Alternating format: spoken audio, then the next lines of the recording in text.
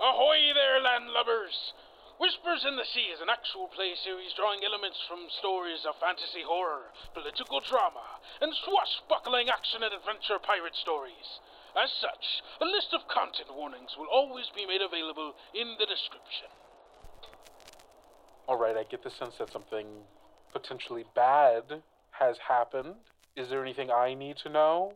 Oh no, it's funny you ask. To be honest, the head actually belongs to that dear lady in the corner. And, reaches into the orb and, pulls out the head.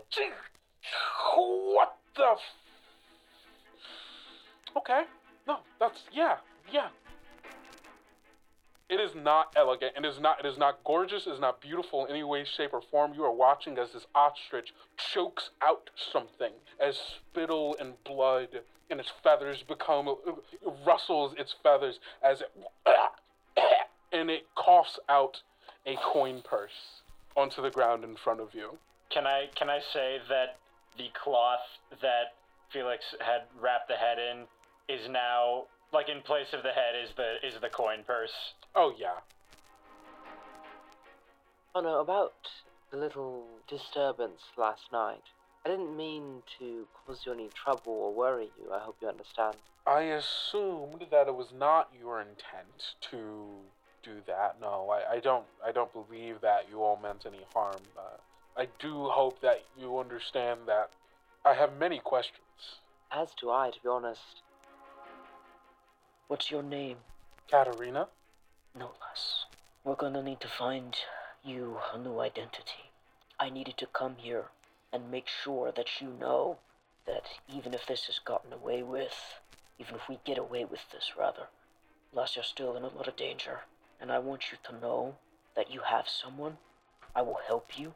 I have helped people change identities in the past in more ways than one. And if you need an ear, if you need help, you come knock on my broom closet anytime you want. I know there's a lot of talk about holes opening up on the ship, heads, it's a lot of strange, magical things happening. But that is because we are going after a strange and magical treasure, which is right over there, and points up to the island. Bryn, as Hano points over towards the island, you get this sense, almost like a wave moving through you. This deep emanating from the island. Avery, as the sound of this bell washes over you again and again, the only thing your mind can fixate on in this moment, it's a thought that just comes out of nowhere, because Avery, one day you're gonna die, you know? I'm letting you know now that I have a bad feeling. As do I. But you know what this does mean. Whatever it is valuable. I'll perch myself in the crow's nest, and if anything comes, I will come after you. Thank you, Eldor. Now, I don't want to alarm anyone. Comforting words to start with. Yes, We're not the only ones here. Potentially. We're not the only ones Potentially. Here. Tracks on the beach. A few sets. Someone's been here in the past couple of days, if not, in the past day.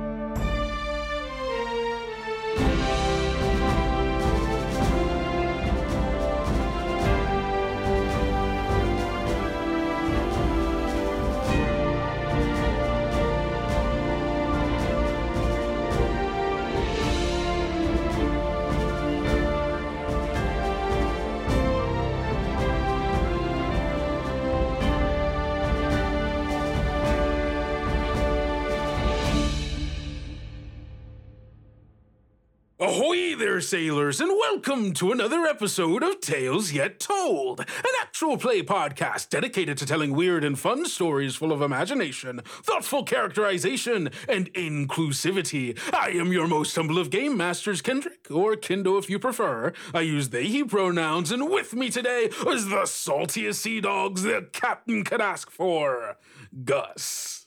Hey, what's a sea dog anyway? I was just wondering. A seal? Maybe A seal does make It's a sense. seal. There's a thing called a dogfish, but I bet that's not it. I don't think that's it. The terrible dogfish. What are we, Pinocchio? So you get a hot dog. You coat it in batter. You dip it in the ocean. You dip it in the ocean. It's a hot dog, but the meat is all seafood. It's all It's a shrimp dog. grind up some shrimp and some. What is All it right. actually, Kendrick? It is a shark. It is an antiquated It's a term for a shark. shark. Okay. It's a shark. Yippee! Yippee! Hi, Well- I'm Salty Shark #1. My name is Gus, or August if you like. I use he, him pronouns. And today, as always, I will be playing Felix Cormier. You know him. You know him. You know him. You know who else you know? Hilda. Ahoy there. I'm Hilda. I use she, her pronouns. I will be playing Avery per usual, who uses he, him pronouns. I guess this is the Shark Tank now, so I will be shark number 2. You know who else is in the Shark Tank? Marceline. And for that, I'm out. I knew it. I knew somebody was I going to get make it. a I was shark. so happy. I was hoping I that somebody get would it. do the, yeah. I'm Marceline. Today I'm feeling like using they, it pronouns. That's what we're doing. I played Bryn. Bryn's kind of a little, I don't know. Fuck, man. Shit. Yeah. You know? Yeah, she, her pronouns Bryn's for pronouns sure. are fuck shit. I'm just kind of greased up. You know who else is greased up? Ellis. I'm sorry, gang. It's been a while since last we recorded. I think we're a little feral on this one. Hello. My name is Ellis, and I'm greasy, and I use they, them pronouns. I will be portraying Thorin and Eldoris, who use he, him, and she, her pronouns, respectively, and they are not greasy, so I live vicariously through them. Ah, yes. As we all live vicariously through our characters in this game we are playing, which is Rapscallion, a Powered by the Apocalypse game of piracy and swashbuckling by Whistler. We're still playing that Ashcan edition. You know the deal. You know where to find stuff. But yeah, well, I assume you do, because this shouldn't be the first episode you're listening to. And if it is, I mean, not shame on you, I guess, because I'm not your parent. You can do what you want. Maybe you're doing the secret order. Who knows? I'll be mad, though. I'll be pissed. Oh, well, you've pissed off Marcy. This is the first So, episode. That's cool. Know that Marcy's mad at you. Kendo doesn't care. Marcy, though. And we can see. By the way. know. We can look at every episode and we can see which order you watch them in. We can see it on the data. They We've sent got it to your us for IP sure. address. Yeah.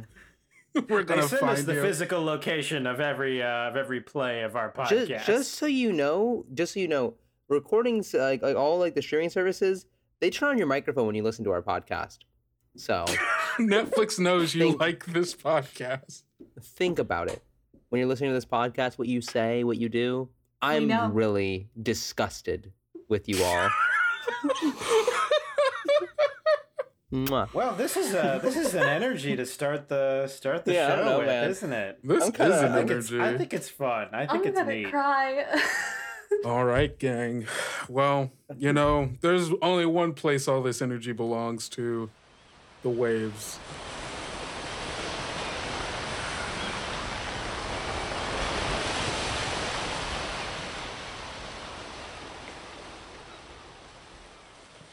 Our camera opens up on a dense forest.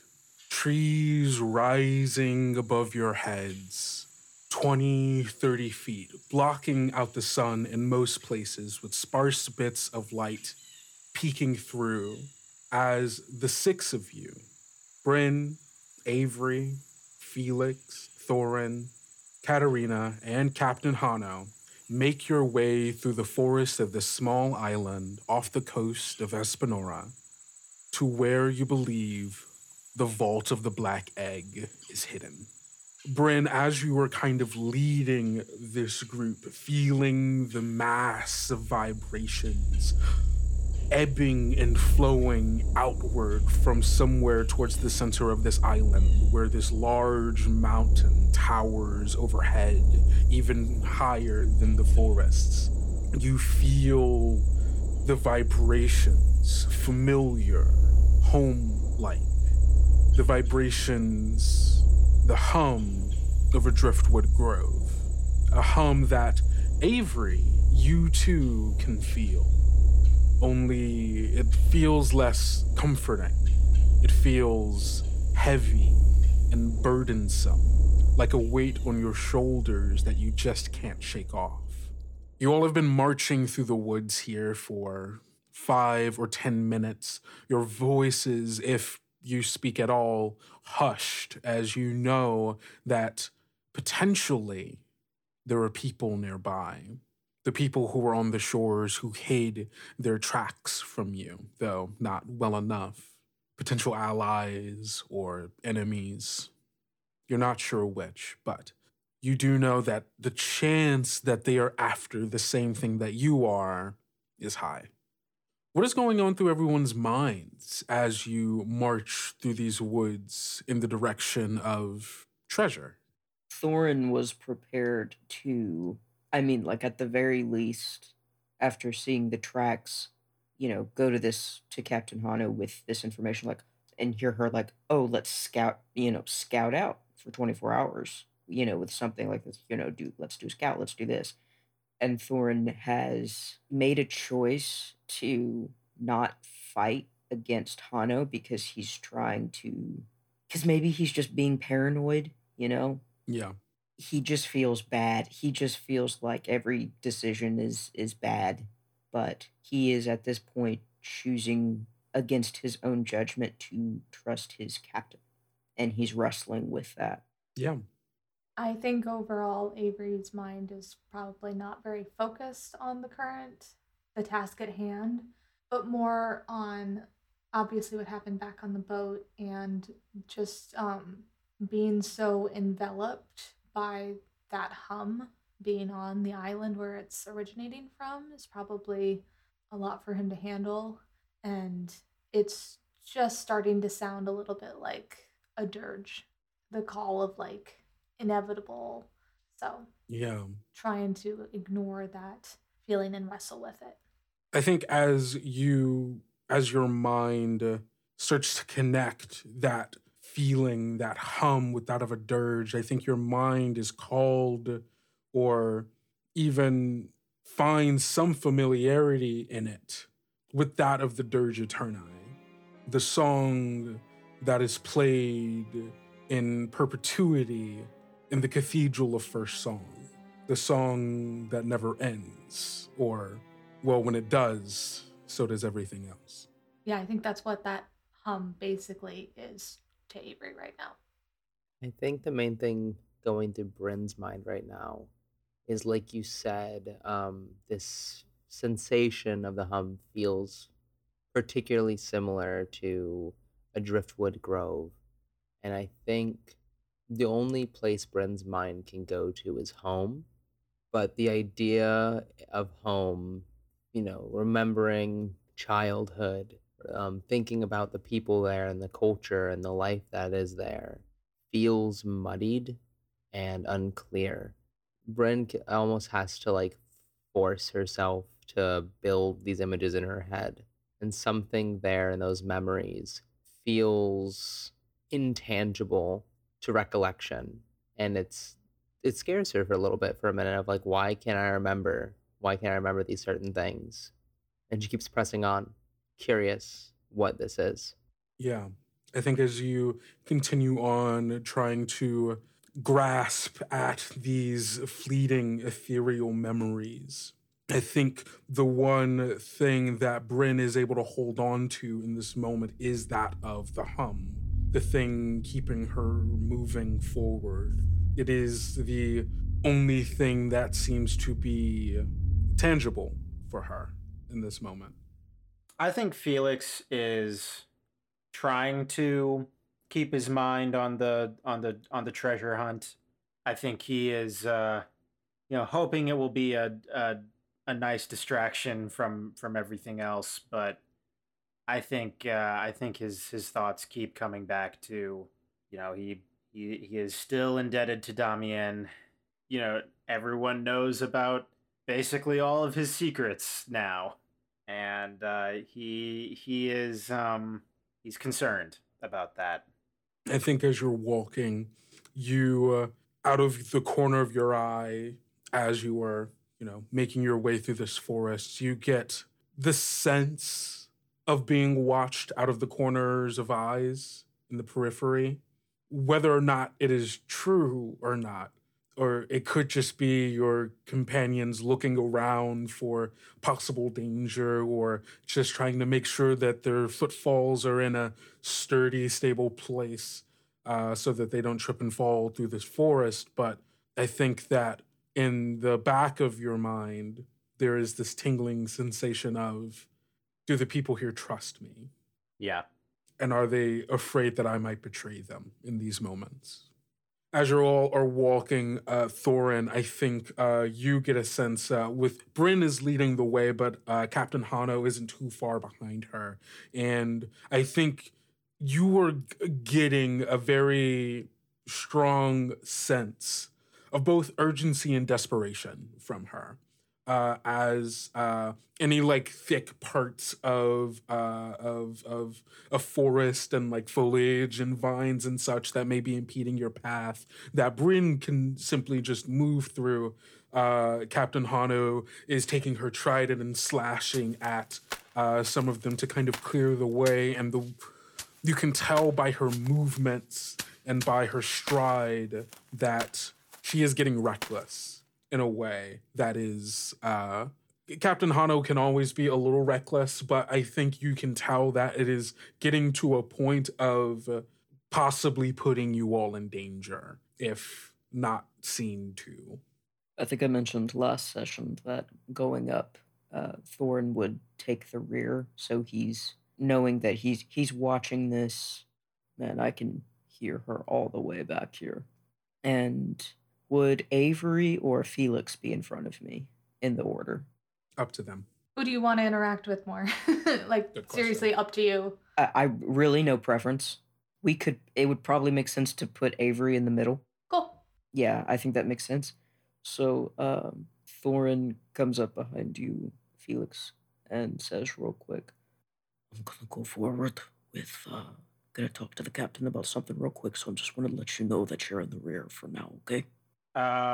Felix nods. I think Felix, when you come up behind him, I think he just a tiny bit, just jumps a little bit. I think Thorin clocks that. I think Felix just gives a very stern nod and takes that rear position. Yeah. He sees that recognition that you're taking that position and gives you a gentle, kind pat on your shoulder before walking forward. Yeah. Thorin, you make your way up, catching forward in the group, catching up with Captain Hano, leaving Felix back here to come up the rear. And Felix, I'm not quite sure if this is a natural inclination that happens or an inclination that kind of seeps into your mind. But with Thorin having moved up, you are now back here behind Avery where no one else could see you. Thorin, you catch up with Captain Hano. She doesn't immediately recognize that you've moved up because she's busy trying to head the way alongside or just behind Bryn. We've never actually talked about this, but Thorin, in my kit, I have 2 weapons. The smaller sidearm is a sickle, and the primary one is a broadsword. Yeah, something like that. Yep. Something, yeah, But specifically, he was thinking about how do I approach this without hey, Captain, be quiet. You're doing a bad job.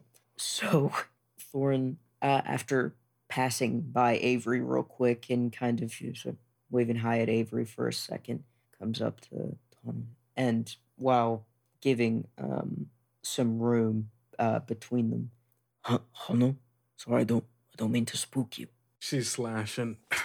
Yes, Thorin. I realized while I was at the back, I'm watching you struggle with what kind of weapon is she using to? Trident. And she's because right, the trident. Yeah. Yeah. She's using her trident, and because she only has one arm, she's having to hold it like closer to the actual tip of it, like just like a little bit below like the head of the shaft, and is like trying to cut it like that. It's a little awkward, but she has become quite used to having to use it in this fashion. Right. He comes up to us. I noticed you're really, maybe struggling a little bit with the trident, and because of the fabulous weapon, perhaps not the best for cutting through grass. I realized I was back there. I should have told you sooner. I actually have a sickle, and it's very good to use with one hand as well. Or I could, if you would prefer, you could take the rear, and I could take this, whatever you would prefer. And it's also the other good thing about the sickle is it's also quieter. You see, she stops cutting away at at the leaf, at the vines and stuff. And you can see she is like sweating and like panting, like taking in deep breaths, and it's just like, Thorin, what did we say about talking? Really loud, people can hear us. Okay, if you needed me to be quieter, I can be quieter, but. We're making our way through. I think all the conversation is just slowing us down. We just got to keep moving, okay? If you want me to take the sickle, I'll take the sickle. And we'll, like, hold her hand out to take it and, like, put the trident underneath her arm. Thorin immediately hands her the sickle and gives her a stern look. It's not mean, but it is a very serious look to try to attach to, Yeah. Are you trying to size her up in this moment? No, I think he knows what's going on here. Gotcha. Or potentially, I was going to say try to parlay, but I don't know if that's necessarily in this moment. When you parlay with an interested party, you offer something and roll plus polish. I don't think you're really offering anything in this moment, unless you would like to. And I'm offering the sickle. Is the sickle in exchange for something? I was gonna say, it does feel like kind of a power exchange, if that makes sense, and like Yeah. a sense of like, I know there is a bit of power tension between these two people. Yeah. And so even this has a bit of tension in this small moment. And Thorin does not know why. He's trying to be so cool, and Yeah. and everybody is just taking shit in the worst way. I was going to say another reason why I initially gave size up is because it has options in there, like how could I get you to be quiet, or how are you actually feeling, or like what's your goal here, if that was the thing you're interested in. But if you're more interested in just getting her to do the thing, then we can do parlay. We are in a dangerous situation. I'm not trying to talk with her and like do a size up. I'm like, how are you really feeling right now? I need you to be quiet. Yeah, no, 100%. All right, roll plus polish. With the +1, it's a 7. On a 7 and 9, they want to see you hold up your end of the bargain first, or they change the terms. Yeah, so she holds out her hand for the sickle. Yep, and Thorn gives it right over. All right, she takes it. I fall back to the rear immediately. I think before you fall fully back, she takes the sickle, puts it under her arm, takes her trident back in her hand, and then hands it out to you. I can't hold both. Yeah, I take it. I'll try to be quiet. And goes back to cutting the vines. A lot quieter now that she's not having to exert the extra motion using the trident. If I'm holding her weapon, being so far behind, I'm gonna stay behind her, look back at Felix, and just kind of be like, Felix, do you respond to the hand signals that our audience can't see? Yeah, I was gonna say, like, yeah, just kind of giving hand signals to like indicate I'm staying here, behind Hano. Are you comfortable staying in the rear? Yeah, Felix. Thumbs up. Felix just gives a thumbs up. That sounds good. Yeah. All right, dope. Just like kind of glancing out of the corner of her eye, Bryn seeing like Thorn and Felix have this exchange. Like Bryn takes a moment to kind of give like intentional nonsense hand signals for a minute. To Felix as well. Yeah. This is great radio, gang. This is great radio. Amazing radio. Audience, I wish you can see the hand signals going down here. It's like Quite good. It's quite good. It's Quite like good. interpretive art almost. Amazing. Thorin sees Bryn do that and is immediately Straight just like, up tutting going on. it's a bad omen. It's a It's bad it's a bad omen. Not I- everything's I- a bad omen, Thorin. I think Bryn kind of catches. I hope that Bryn catches Thorn's glance for a second and just kind of smiles. He sees that, and you see the most. He's trying so hard to get along with you, children. He looks at you and he goes, like kind of like this awkward ass half grin, and then looks at Hano again as she's cutting away, kind of quieter. I actually think Felix plays along with the joke. I think he does like he acknowledges Bryn's hand signals and then does a few like nonsense ones back. Mm-hmm. Avery, what are you doing as your companions are doing nonsense hand signals to each other? Oh, I'm oblivious to all of it. I'm just like so focused on like Yeah. the path and the hum that like whoever's in front of me, I think it's Katarina. I'm just watching where their feet are going Yeah. and I'm following them. But I'm like too wrapped up in everything else to like pay attention to Thorin, going up front or hand signals being thrown all over above and Yeah. around me. So Amazing. So, you all continue along this path with Bryn leading you. Bryn, you are still feeling the hum of what only feels like a driftwood grove ahead of you. And time passes, minutes become hours, and you all make your way closer and closer to the center of this island.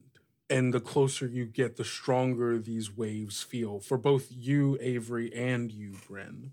This sense of familiarity, of home, of death. And I think eventually, after 3-4 hours, you make it to where you feel the source is. You come to a point in the forest where up ahead, the tree line breaks out into a clearing. You can hear the sounds of what kind of sounds like a river nearby. And once you break out into this clearing, you see that there is a bit of a clearing and a river leading further up towards, in the direction of where the mountain is, kind of carving a path through this part of the forest. And when you get here, I guess, Bryn, you would be the first to notice that some of the trees towards the actual like tree line, the ones that would be the closest to this river, are driftwood trees. They're different from the tall oaks of that most of this forest is. They are these skinny, white, black, and like white and dark brown splotchy, almost kind of like a birch, where the actual trunk has this like papery, almost translucent outer bark, and you can see where it's been chipped away, and there's this deep, dark, almost black wood underneath. They are thin, wiry trees with these gold and brown leaves sprouting out from them, much different than the bright greens of the rest of the forest, as it is still spring. These trees look like they are almost in a perpetual autumn coloration. And Bryn, I think the first thing that kind of comes to you is that like these, while they are driftwood trees, these are not like the healthiest trees, you know?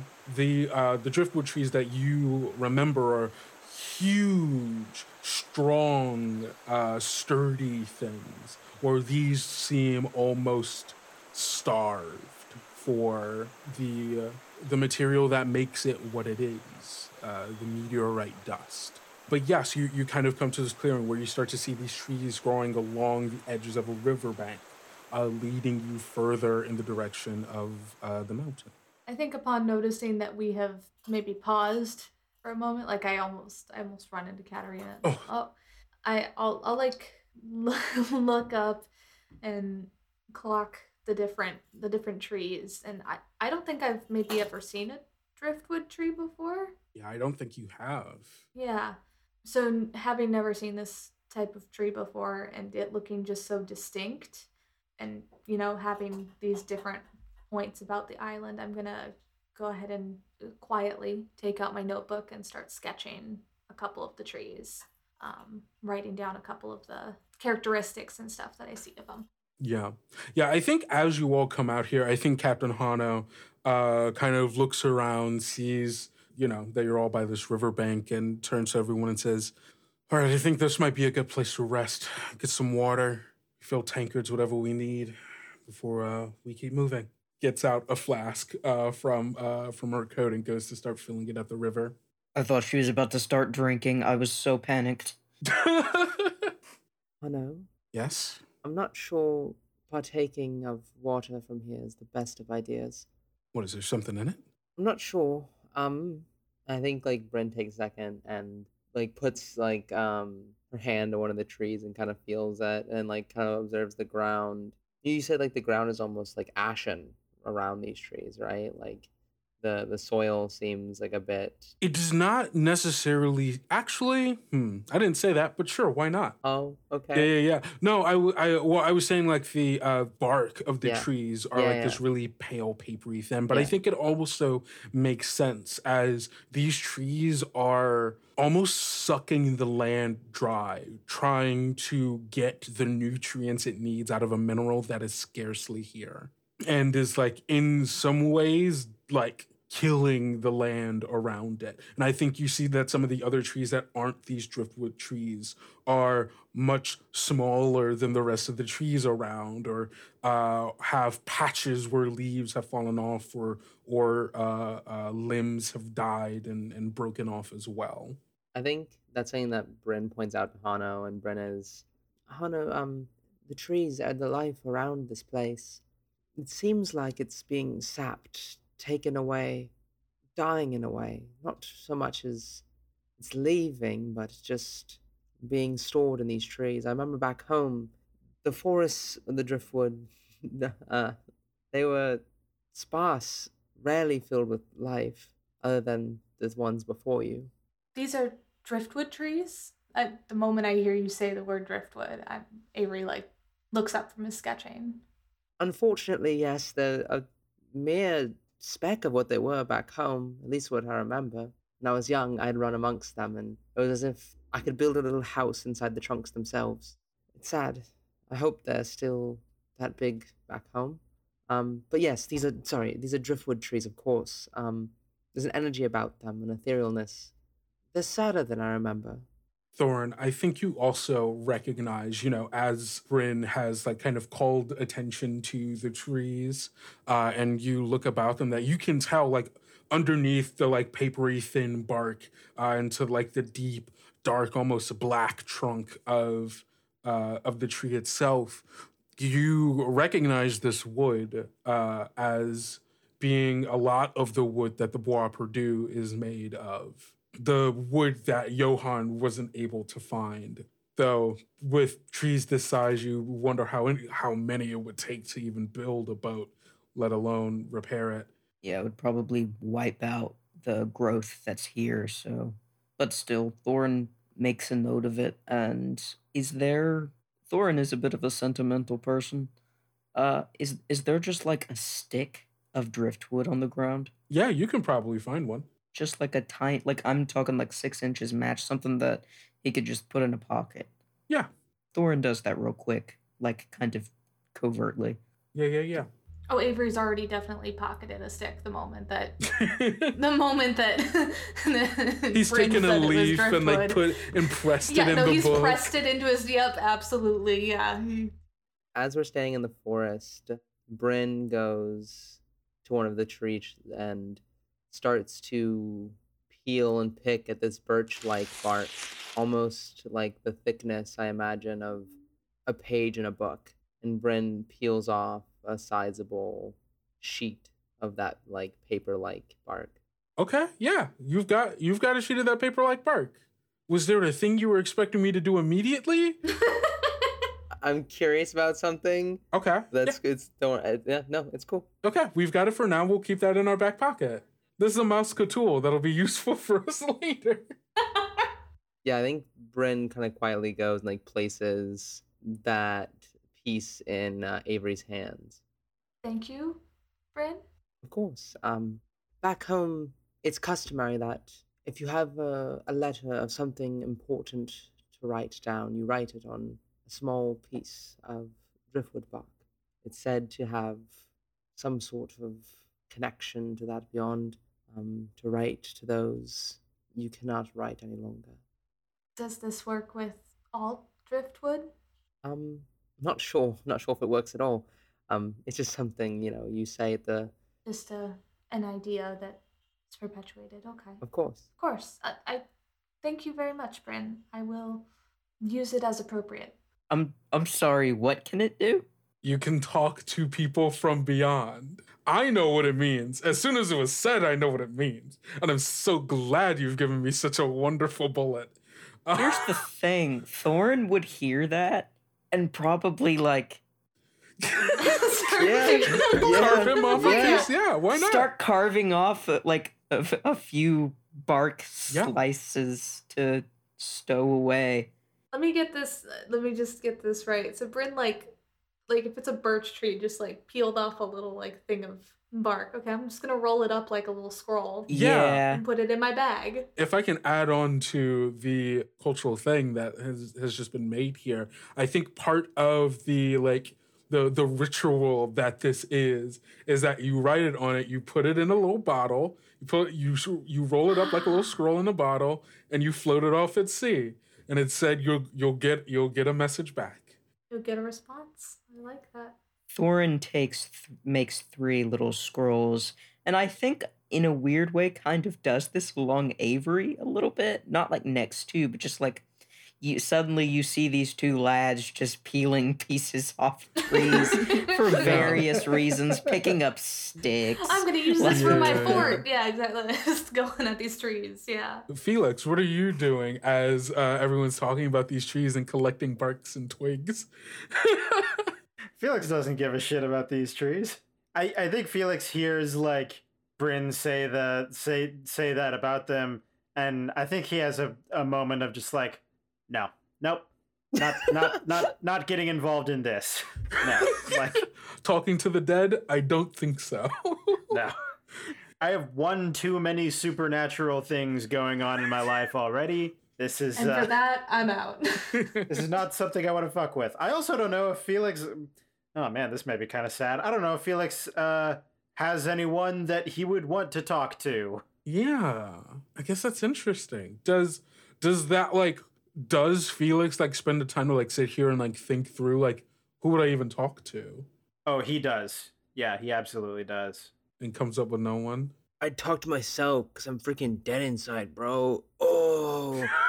Oh. Talk to my inner demons. Oh, wait. I won't think about it as the fucking welcome to my world. Welcome to my world. Does anyone else want to do anything while you're in this space amongst these trees, taking this moment?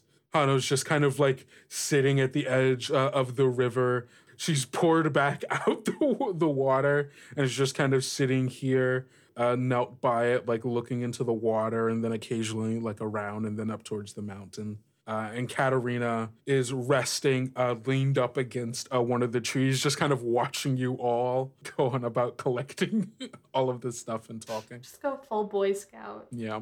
Felix starts to take a step away from the group, and he tries to catch Katerina's eye, and he's motioning for her to follow him. Yeah, like, let's go talk somewhere else. Yeah.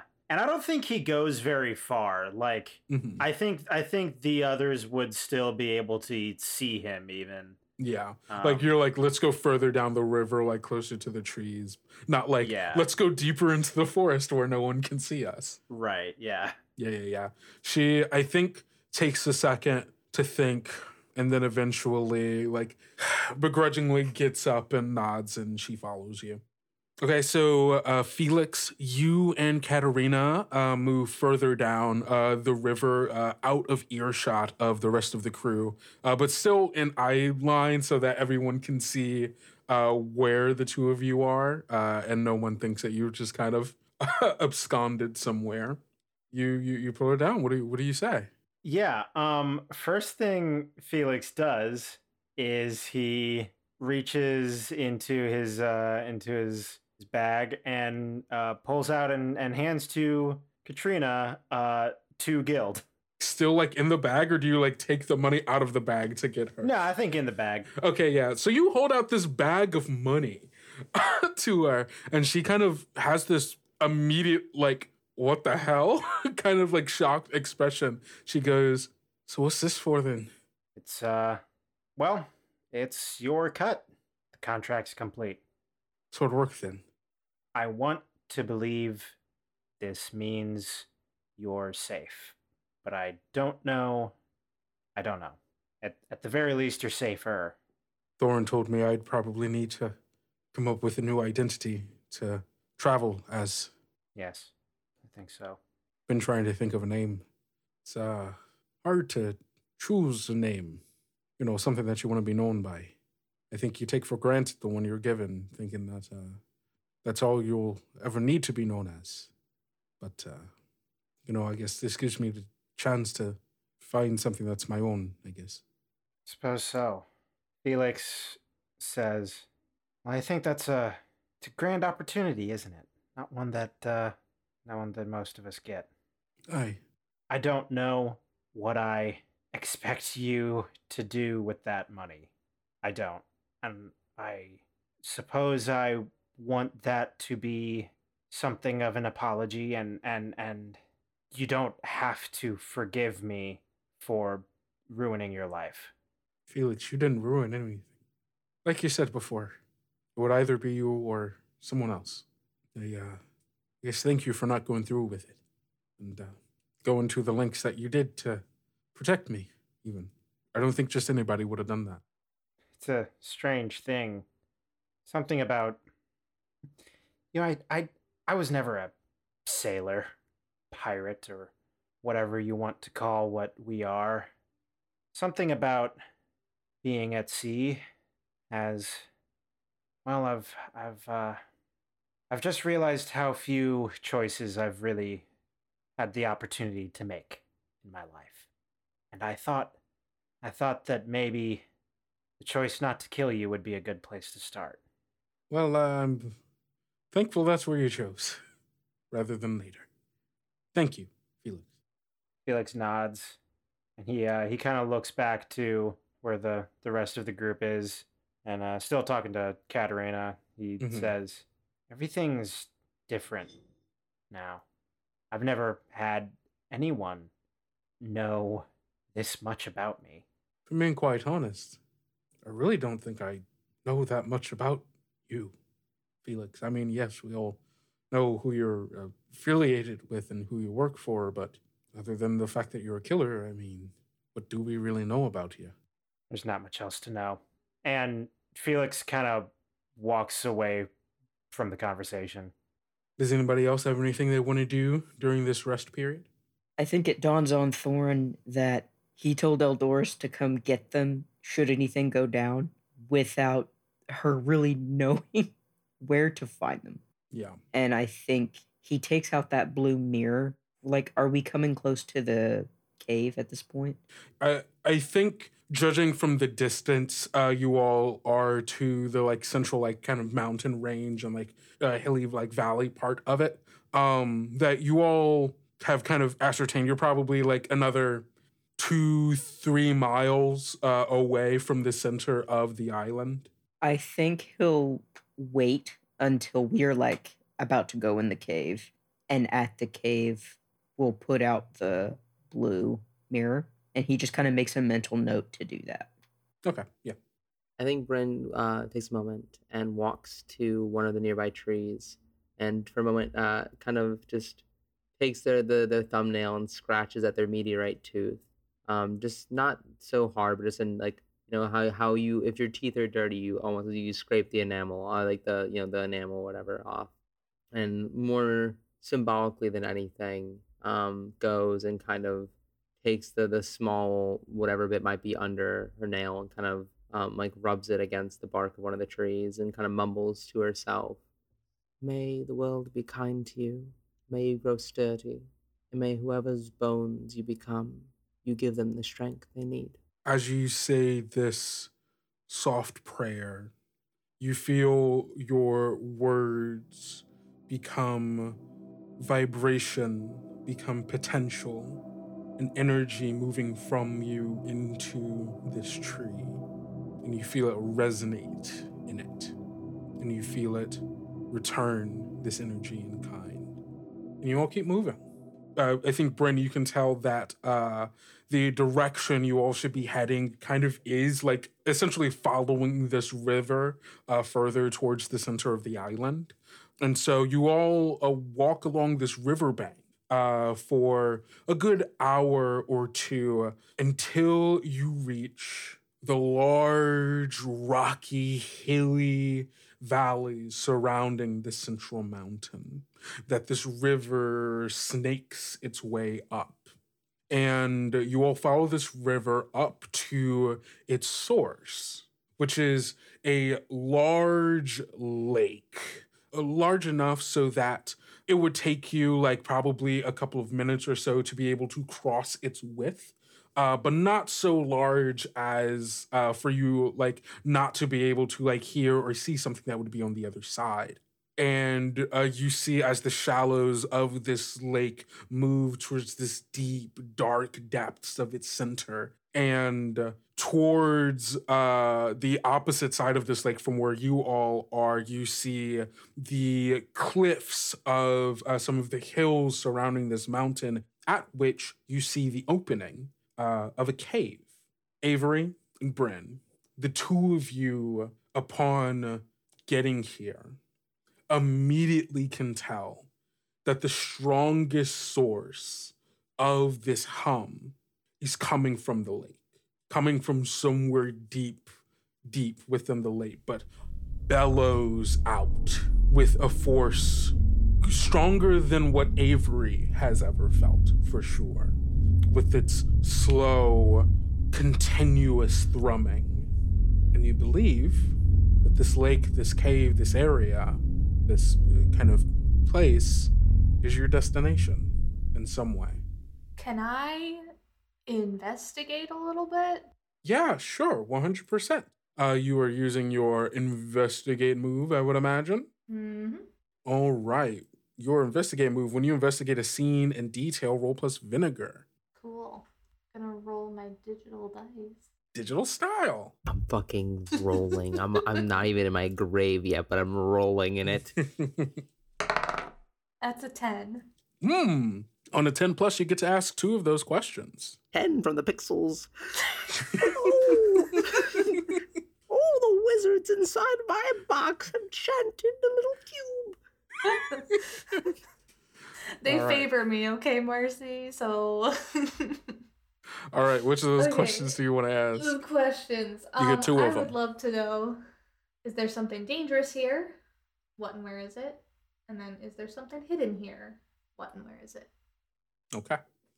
I think as the group of you start to, like, move around this lake, like, kind of, like, examining the area of, like, the open mouth of the cave, the lake itself, and just kind of the surrounding area, as like I think Captain Hano and Katarina are kind of scouting out the edges, making sure that there's no one in the immediate vicinity. You find yourself pulled in by the lake, not quite physically, but I think the answer to is there something dangerous here is that you feel this place as being the source of that hum, of that overbearing feeling of the inevitability of your death. I think as you stare into the waters, into their depths, there is this part of you, this tugging sensation of, well, just walk in. Meet your end. If it is inevitable, why not now? Why not here? Come with us. And that tugging sensation deep at the bottom of this river. Full call of the void. I don't know about Avery, but that's enough to convince me, to be honest. I'm convinced. You feel that pull. You aren't quite sure what, but whatever is at the bottom of this, like whatever's deep in these depths, that is the source of this hum, is dangerous in the way that it seems to call for you, in the way where it wants you to be there with it, that it is in some way lonely, in some way desiring company, and you can fill that void. Is there something hidden here? I think as you are standing, as you are walking around the edges of this lake, kind of, again, looking at the area, feeling yourself pulled towards here, I think you see, leading from the mouth of the cave to the lake, you see a well-worn footpath. And by that, I don't just mean this is a trail that somewhat like this, that has been like walked often. It is that, but I do quite literally mean that within the grass of the area, from the mouth of the cave to the foot of the lake, there is a set of footprints that are so perfectly well worn in its consistency that they are literal footprints that have made a path rather than just a flat path where people have walked, if that makes sense. Where you are seeing the indents of dead grass where someone has tread and continues to tread continuously in the exact same pattern, who knows how many times, to get to the point of where it is now. But there's no sign of anybody or anything that would have made that track. Is the track itself just human?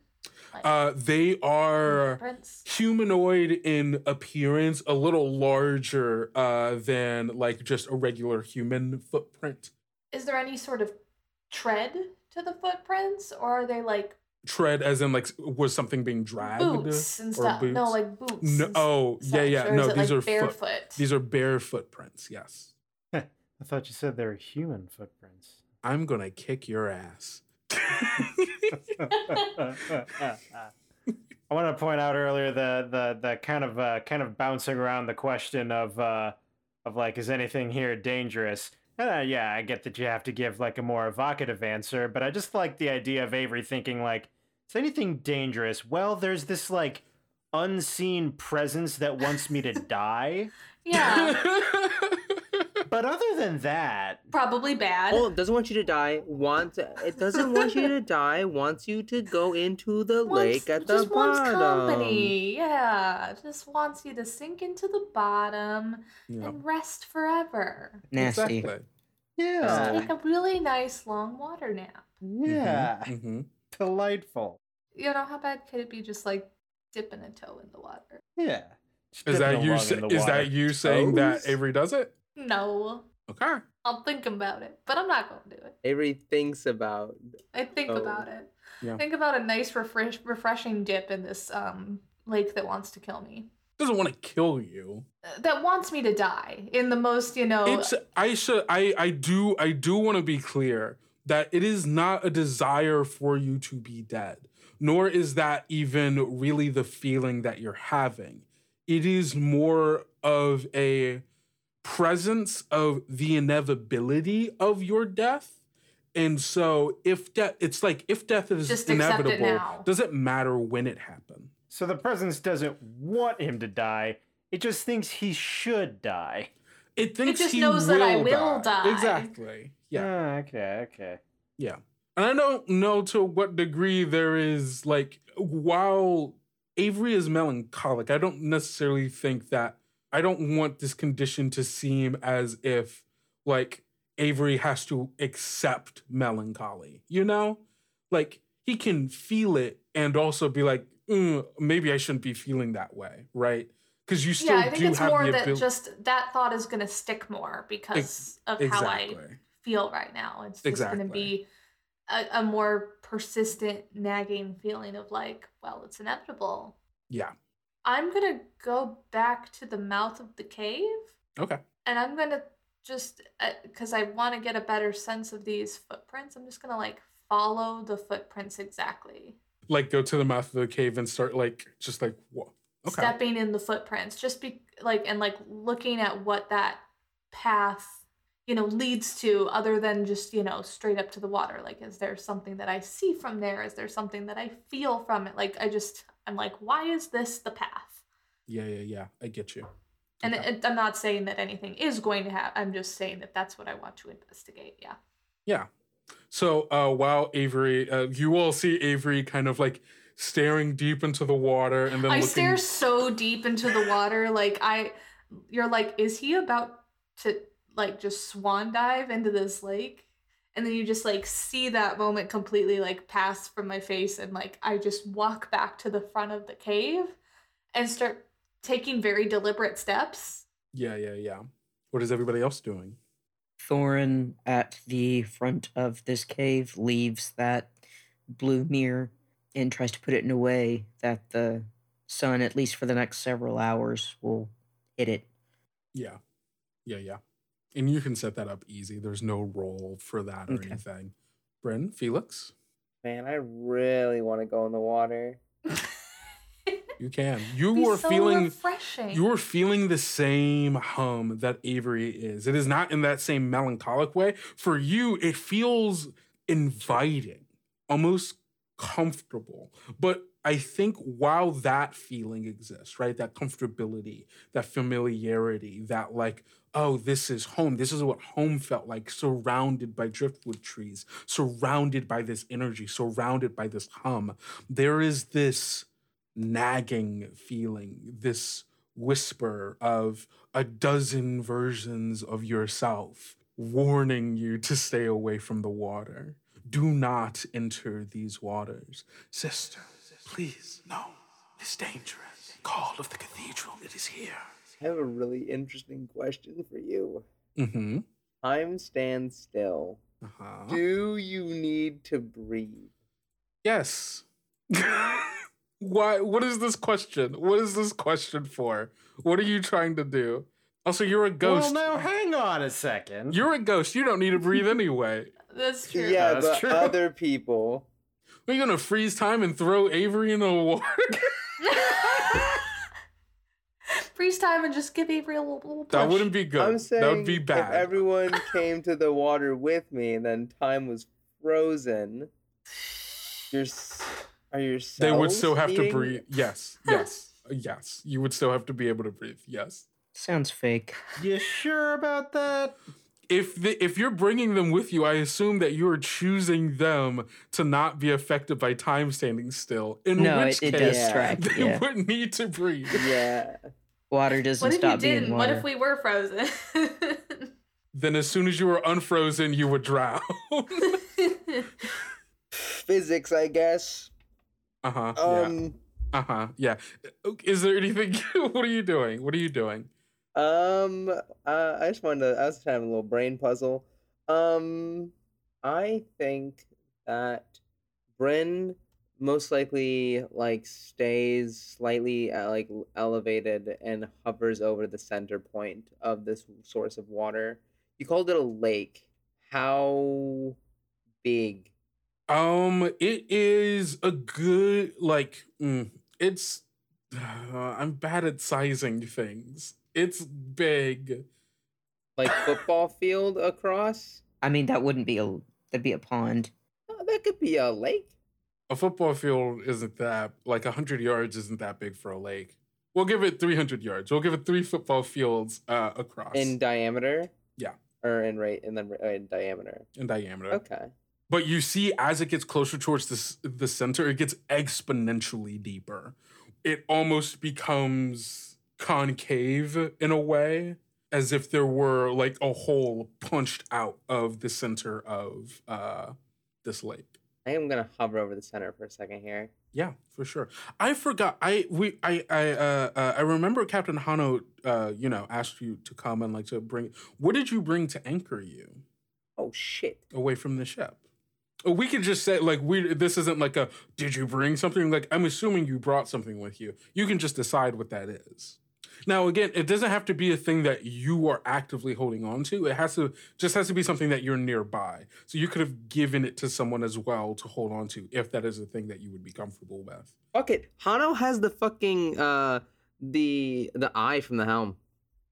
Oh, she brought the eye? Okay, interesting. Okay, yeah, for sure. She can have it like in a satchel that's alongside her. Yeah. Okay, sounds good. Cool. Oh shit. So yeah, why did I do that? You are floating above this lake, looking deep into its depths below, feeling the call, feeling the hum, hearing the whispers of yourselves warning you of what lies beneath you. I think that Bryn wants to try and traverse this water momentarily to try and understand it without being noticed or without being apprehended. I think that this lake and the water below feels like an entity of its own. Okay. Almost oppressive, alluring and enticing as it is. The thought goes through her head of like, well, what? Once I'm inside of it, then what? How about this? I will allow you to enter the water. Upon doing so, I will allow you to size up the water and the hum and what lies beneath. Of course, at the risk of what that means. Yeah. No. Yeah. Okay. That's cool. Okay. Dope. Roll plus vinegar. Let me get my water dice out. It's okay. This one's kind of like water. You see, audience, this is where the fun happens. I'm scared. I'm about to get my Chris Angel Mind Freak on. Alright, rolling my plus vinegar dice. That's an 8. On a 7 to 9, well, on a hit, you hold 2. On a 7 to 9, the water, holds 1.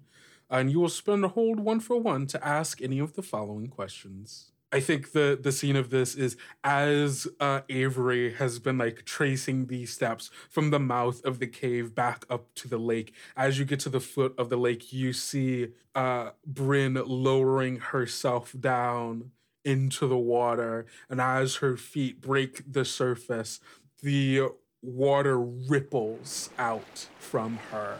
And you can feel this kind of whoosh of the hum disperse from the water as you, Bryn, feel yourself attuned somewhat to a force, a pull in here. I am going to ask 2 questions. 2 of them. 2 whole freaking ones. That's crazy. Yeah. First one. Freaking, what sort of treasure are you carrying, baby? What kind of jewels? What kind of trinkets? What kind of little gems? As you break the surface of the water, your body becoming enveloped in the waves of this lake, you feel from deep, deep below a presence, and an image forms in your mind of something deep underwater, large, ovular, of black stone, of meteorite. You feel at the bottom of this lake, or, well, what else could it be but the black egg? Let's go. My second question is, how could I get you to allow my companion safe passage? Man, that's some wording, huh?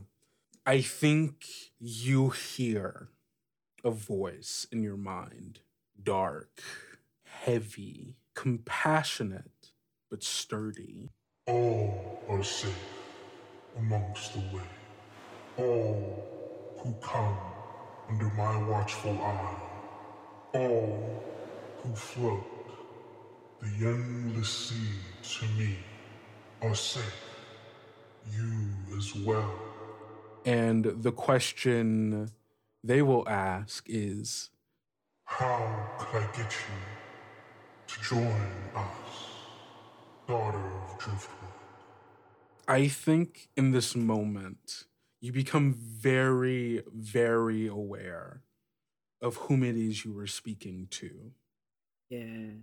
This is an entity that you have heard of. Yeah. Spoken of in legend as the keeper of the Driftwood Cathedral, the watcher over the dead, the ferryman of the landless sea. Oh, this is like bad news. This is like bad news bears, huh? That's cool. This is the person who constantly has pulled for you and those like you, those on the brink, the precipice between life and death, the one whom you've avoided for so long. I'm a big boy. I'm a tough guy. I'm not scared of a little man with a boat. I think Bryn responds out loud, I guess. It's quite a sour bargain you offer. I suppose for me to join you, it'd mean that I would have to see that my work here has also been done.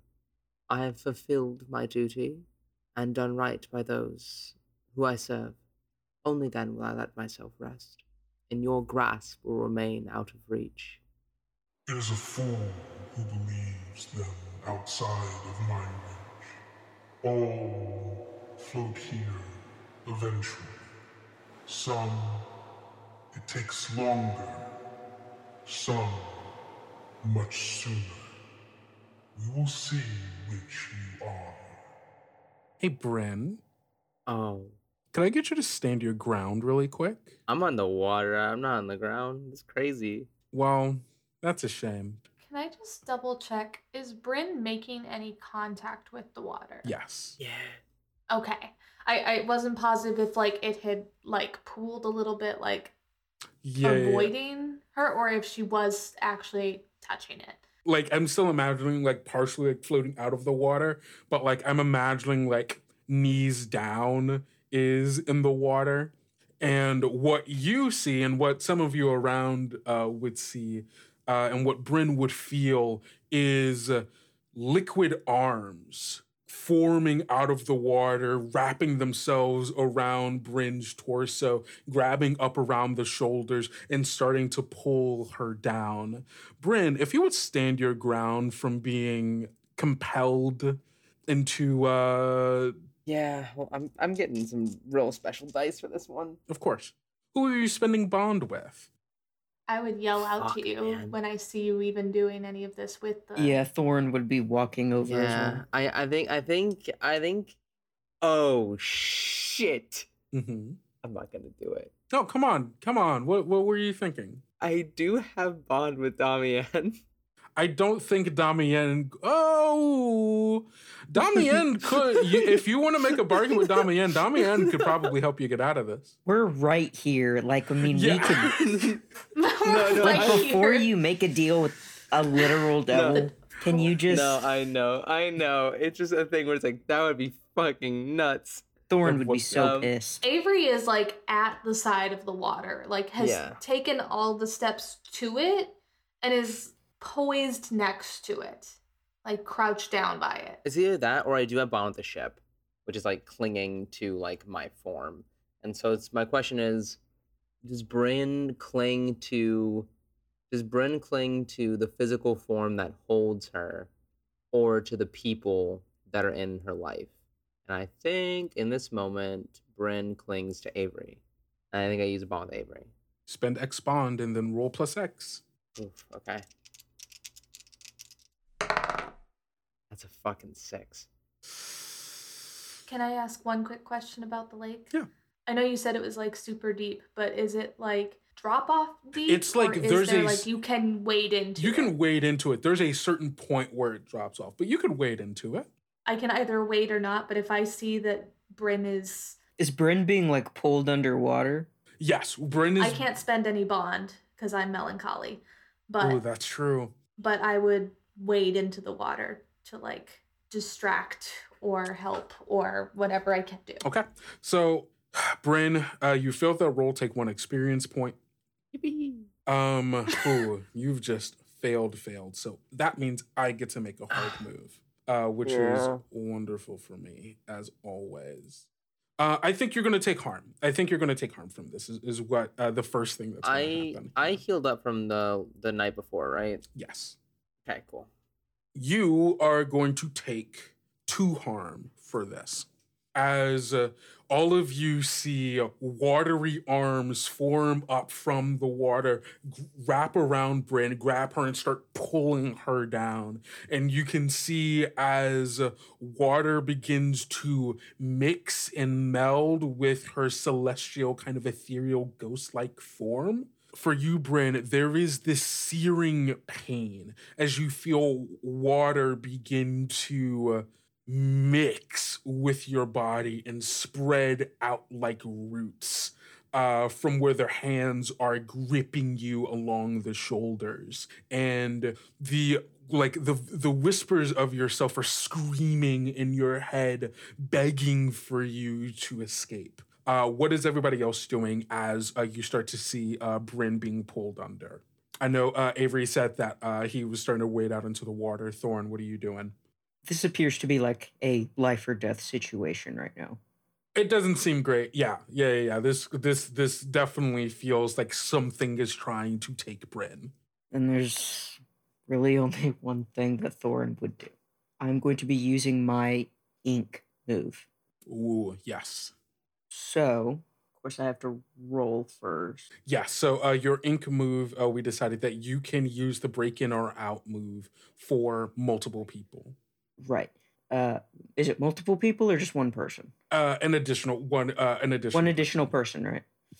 So my break in or out move allows me to roll plus blood, and by some magics, which will be explained shortly, through this tattoo, will allow me to break in or out with another person with me. It allows me to take someone with me, not just take myself. What you all see is from Thorin's stomach and chest, you start to see a golden glow. What the fuck? Oh, okay. Yeah, it's a whole thing. Yo, this rolls okay. As you are being taken down by these watery hands and they're pulling you down, we see Thorin go, Bryn!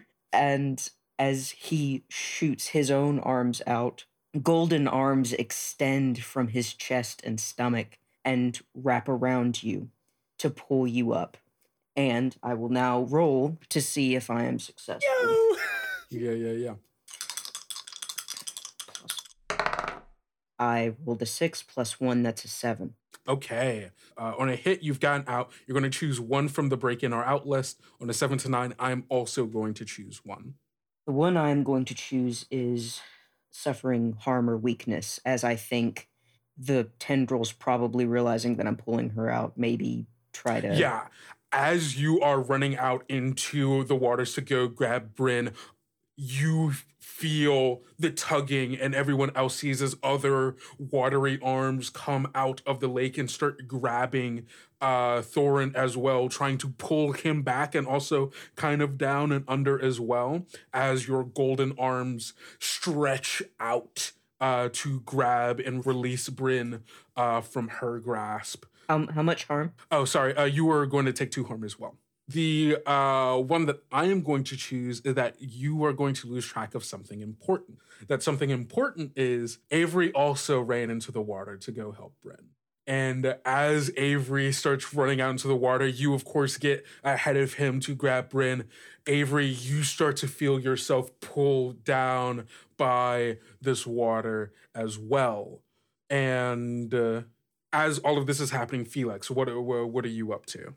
If I am seeing that Avery is being similarly like pulled down, yeah, I'm gonna use Dark Magician. I'm gonna do some magic. Yeah. First, we roll. Oh, yes, indeed. That's an 11. Oh shit! All right. On an 11, or did you spend 1 luck or 2 luck? I'm spending 1 luck. Got it. So on a 10 plus, you can choose which of those powers you get. I'm gonna choose that that third one there. Bellius. For a scene, you may create a chittering flying shadow servant who does your bidding. I'm going to flavor this a little differently. Please. I'm going to say this is an arm of smoke that extends from Felix's own arm. 3 different types of arms just hanging so out. So many in this arms cave. going on here. Yeah.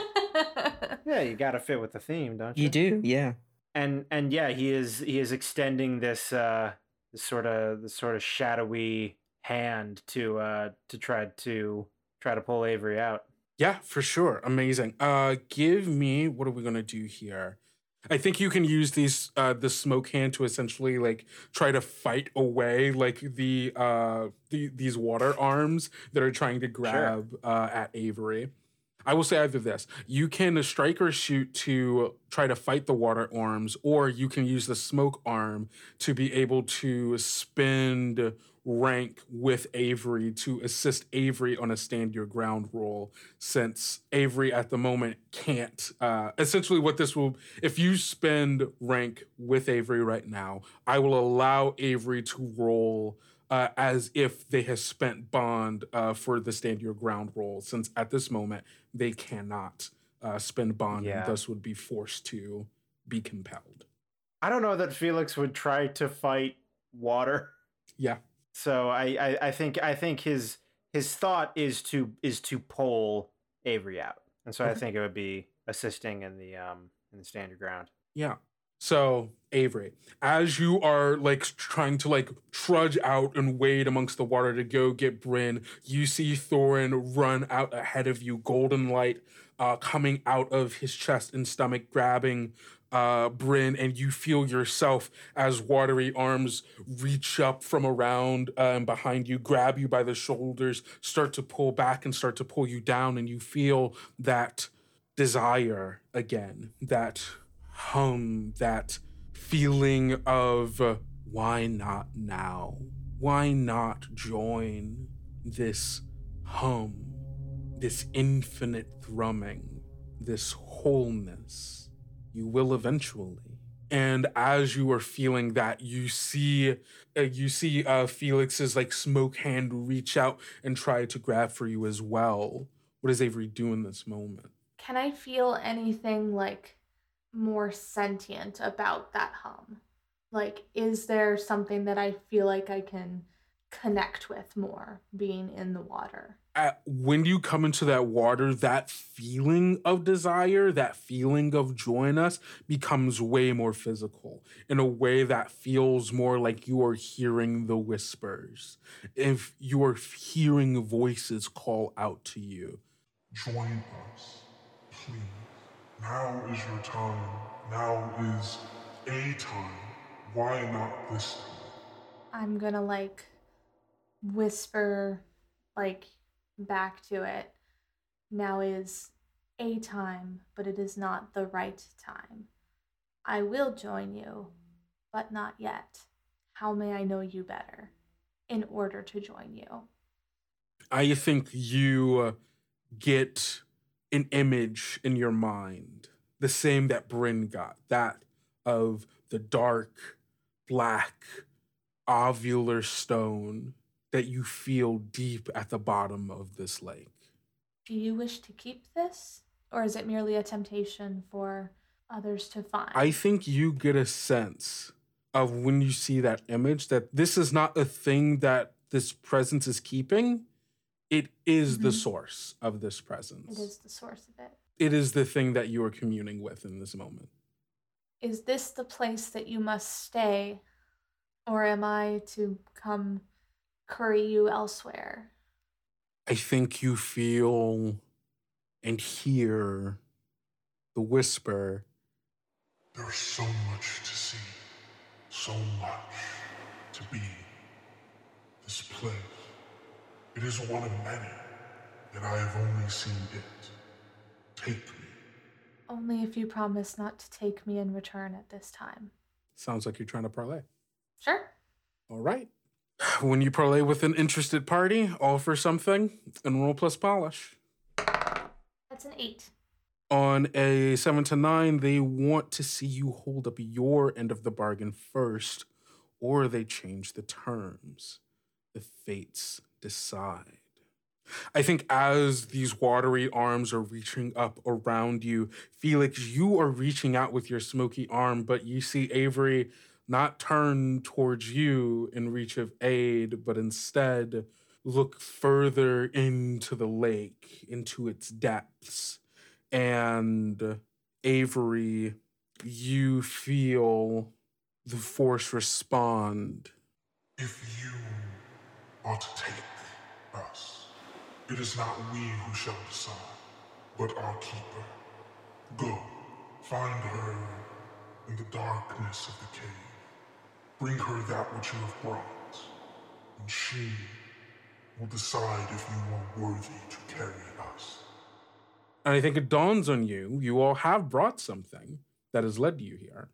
The black coin that was found on the beach. Oh, the coin. So wait, so it wants me to go get the coin, go elsewhere in the cave now? It has told you to go to bring the coin to the person in the cave, and that person will decide if you can take it. Who has the coin? Captain Hano does at this point, I believe. Okay, I'm going to whip around to look at Hano, and I will just yell, "I need the coin." Cutting quickly to, I think as the golden arms from Thorn have broken apart the watery arms from around Bryn. Bryn, you find yourself freed from that watery grasp, free from that pain.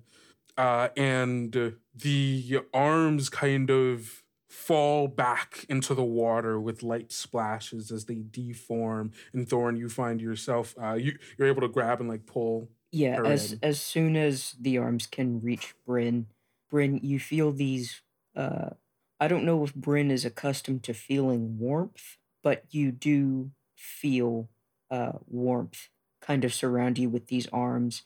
They reach around you, and you are quickly and swiftly pulled back to Thorn onto the shore. And when that happens, I think you kind of hit Thorn with some force. You're pulled back so quickly. And you both fall to the ground. The golden arms fall away and recede back into Thorn. And now you just feel Thorn's arms wrapped tightly around you. And you hear him say, "Oh, Bryn, are you all right?" And he sits up with you and he's looking at you to make sure nothing's injured, that you're not leaking. He's looking over you and says, "Oh, Bryn, love, are you all right?" I believe I'm all right now, Thorin. I'm not sure what overcame me. I believe what we came for was at the bottom of this lake, but it appears it isn't what is theirs. And I think Bryn kind of scans around the water. Is Avery all right? And then Thorn looks over in the direction of where Avery is, I think while keeping a hand kind of on Bryn. Yeah. Yeah, and then that's when Avery has turned around. And I guess before we get Captain Hano's response, I'm interested, Felix. How does Felix feel having his assistance rebuffed? I mean, Felix doesn't really know all that much about, magic stuff, but he knows that magic stuff is involved in this whole thing somehow. And his assumption is that whatever is in this lake has essentially overcome Avery. I think Felix starts to believe that he is about to see Avery die. Mm-hmm. As Avery, you call out to Captain Hano. Captain Hano, who's on the edge of the lake, her and Katarina having just watched all of this shit go down, and you call out, being like, "I need the coin." She goes, "What? Give me the coin now." Hano pats herself down, going through all of her jacket or pants and stuff, finds the coin and okay, and just tosses it to you. Okay, yeah. I will swipe it straight out of the air and just book it straight for the cave that I was walking from. Yeah, you walk straight down the path. You all see Avery as he, a man on a mission, blazes a path to the edge of the cave. Does the water just like let me go? Yeah. What's the deal then? Because as you are walking out, all of you are seeing as the arms of the water like slowly sliding off of Avery, like almost reluctantly letting go as you take your first couple of steps out of the lake. And you feel this, Avery, you feel this almost like pained, like almost the feeling of when you have to finally like break from the hug of someone you're not going to see for a long time. That is the feeling you're getting as these arms unwrap themselves from you, allowing you to go back towards the cave. Yeah, I think that is a painful feeling to have brought up, like you say, because that is actually a somewhat recent feeling before Avery went on this mission. Yeah. But yeah, I'm solely focused on going immediately to this cave, yeah. Yeah, you immediately, everybody sees as Avery stomps towards the cave. You get to the foot of the cave. It is dark after the first couple, like dozen or so feet from the light that is entering this cave. Your tall shadow silhouetted in the opening of it. And I think from the mouth of the cave, you can hear deep down the low, like muttering, almost whispering and grunting, echoing and bouncing off the walls of the cave from deep down. I follow it. I follow, deep into the cave. Okay. What do the rest of you do as you see Avery go down into this cave? Thorin's so tired. I'm also very tired. Seeing that, Thorin stands up with Bryn, and Thorin looks at you, Bryn, and says, I think we ought to follow the rabbit down the hole. And kind of starts to... I think he wants to take your hand and start running, if you'll let him. I don't think he wants to let go of you. I think that as Thorin grabs Bryn's hand, Bryn once again levitates slightly. And you feel that the weight shifts in the way that you have, like, hold her. And almost as though that you could run just pulling her along. And that's exactly what he does. Yeah. Felix. I think Felix hesitates, but runs after Thorin and Bryn. He like catches up a little bit, and he says to Thorin as they're running, when we are done with this, I would love to have a conversation about the fact that you made some magical arms yourself. I found that rather interesting.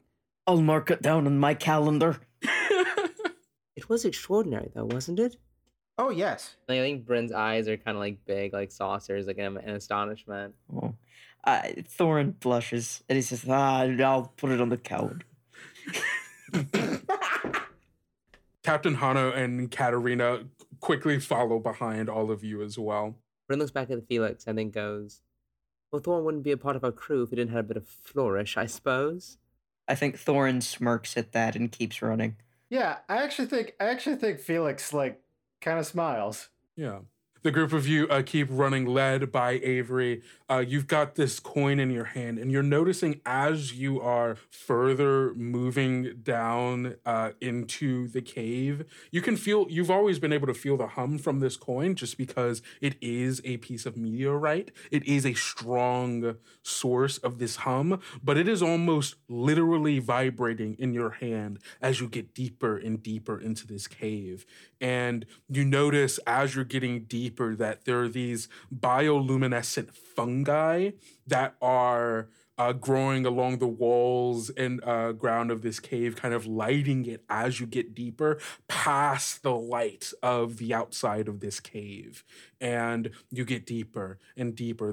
It's vibrating, and you all are just like running to catch up with Avery as you feel this powerful presence almost pulling you further deeper into the cave until finally you all reach a part where the mouth of the cave breaks open into this large cavern-like area.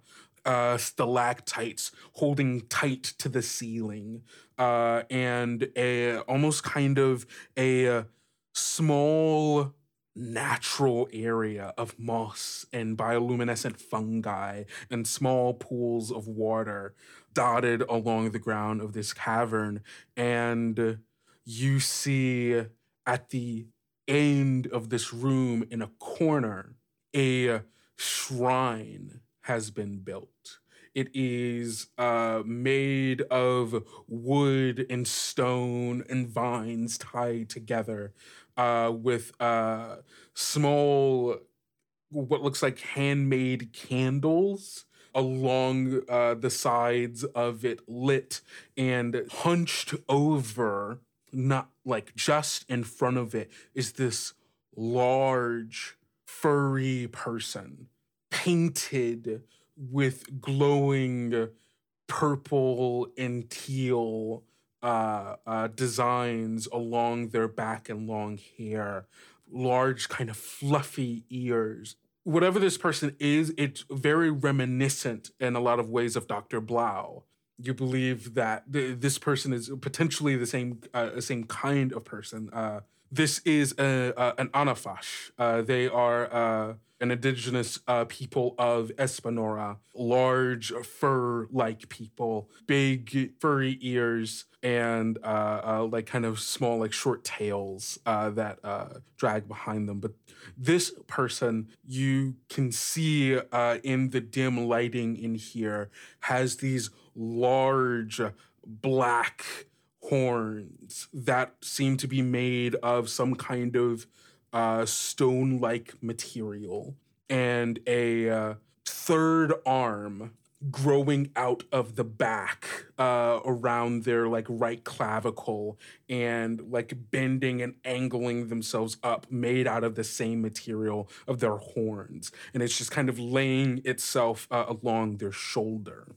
And you see, as you all like kind of like come and like run up to like this opening, like into this room, you see this person who's hunched over, slowly like breathing and muttering to themselves. This room is filled with the sounds of them almost kind of what seems to be like talking to themselves, and they haven't recognized that you're here yet.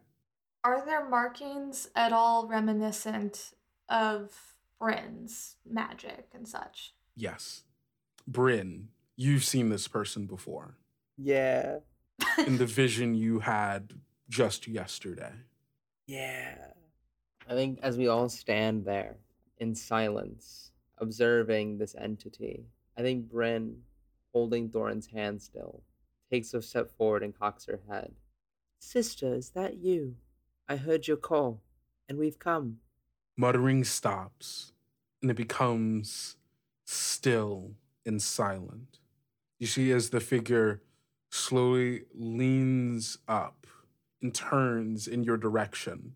You all see that she has what looks like dirty bandages wrapped around her eyes and head. She turns to look in the general direction of where you are and says, "Sister, you've come and you've brought lives."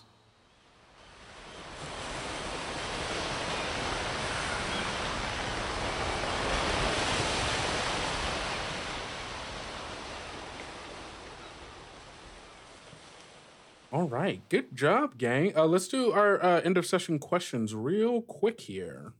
Avery, did you defeat a major foe? No. Gain significant treasure? Maybe? Not yet. You're close. I mean, we got the fucking... It's a coin. Yeah, you got the coin. But that was the thing you already had. For sure. Yeah. We just pass it back and forth. Power level. It's for you. Did you accomplish one of your character's goals this session? I don't think so. Okay. Thorin, did you defeat a major foe? I wouldn't say defeat. You more... I didn't defeated. Yeah. Did you gain significant treasure? No. Did you look cool as fuck? Yeah.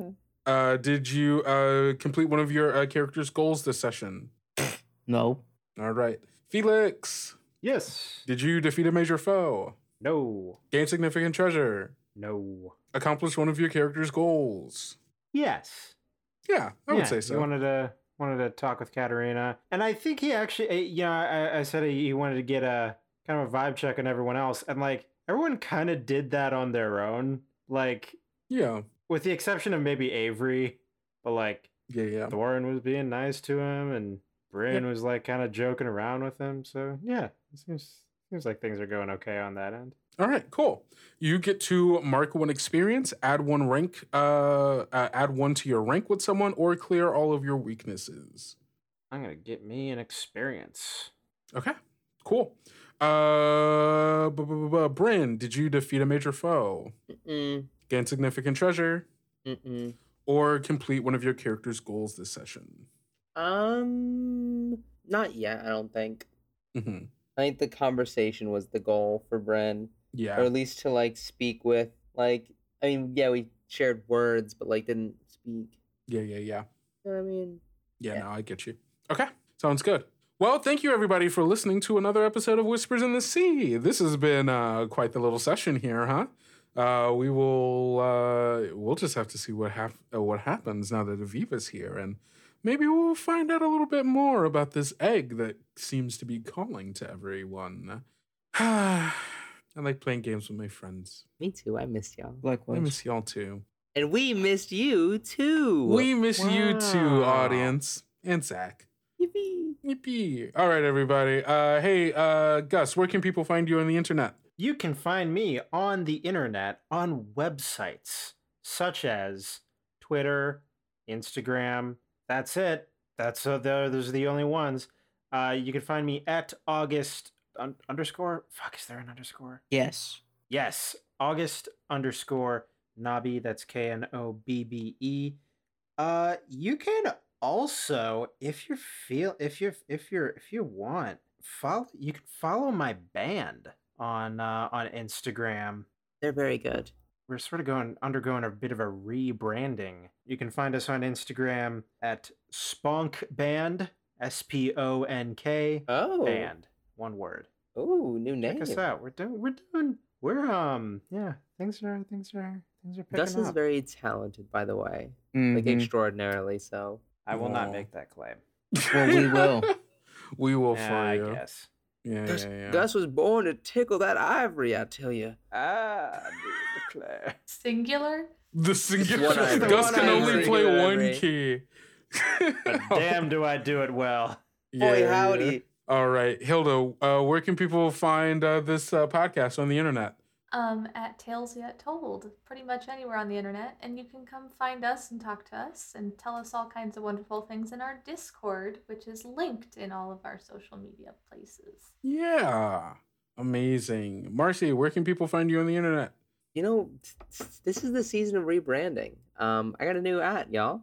Yeah. So still Twitter as always. I'm still posting nonsense. I'm still posting life updates and just scantily clad images. You can find me at Chipped Canine on Twitter. I'm trying to think of the timeline of this. Not yet. We'll have a YouTube channel coming soon for me. I'm working on a video project, been a bit delayed with some kind of unexpected illness. But there is a long form video project that will be heading y'all's way soon. So, yeah. Very nice. Excited. And Ellis, where can people find you on the internet? You can find me on Twitter at Horror Writer, which is spelled WHORE_the word writer. Awesome. And yeah, you can find me everywhere on the internet at Kendo Makes Films. And you can find the actual play live stream that I do, Prayers in the Static, which is kind of like the child of Tales Yet Told, over on twitch.tv/nameless domain every other Friday at 7:30 p.m. Central Time. We play sci-fi TTRPGs and telling stories in a shared world that we are slowly building with the people that we're playing with as we play them. We've got a lot of really, really cool things coming down the pipe, and if you want to know more about it, better go follow us on social media so you can keep in touch with all that stuff that's going on. There's something new coming soon. There is something new coming soon, and I'm very excited about it. It's going to be very dope. Yeah, that's all I've got. But you know what else? Don't forget, fam, to go out, eat enough food, drink enough water, get enough sleep, and take care of yourself, because self-care is very important, especially in the times we're living in right now. And don't forget to love yourself like we love you. Bye. I love you guys. Bye. Bye. Get some sleep. Bye.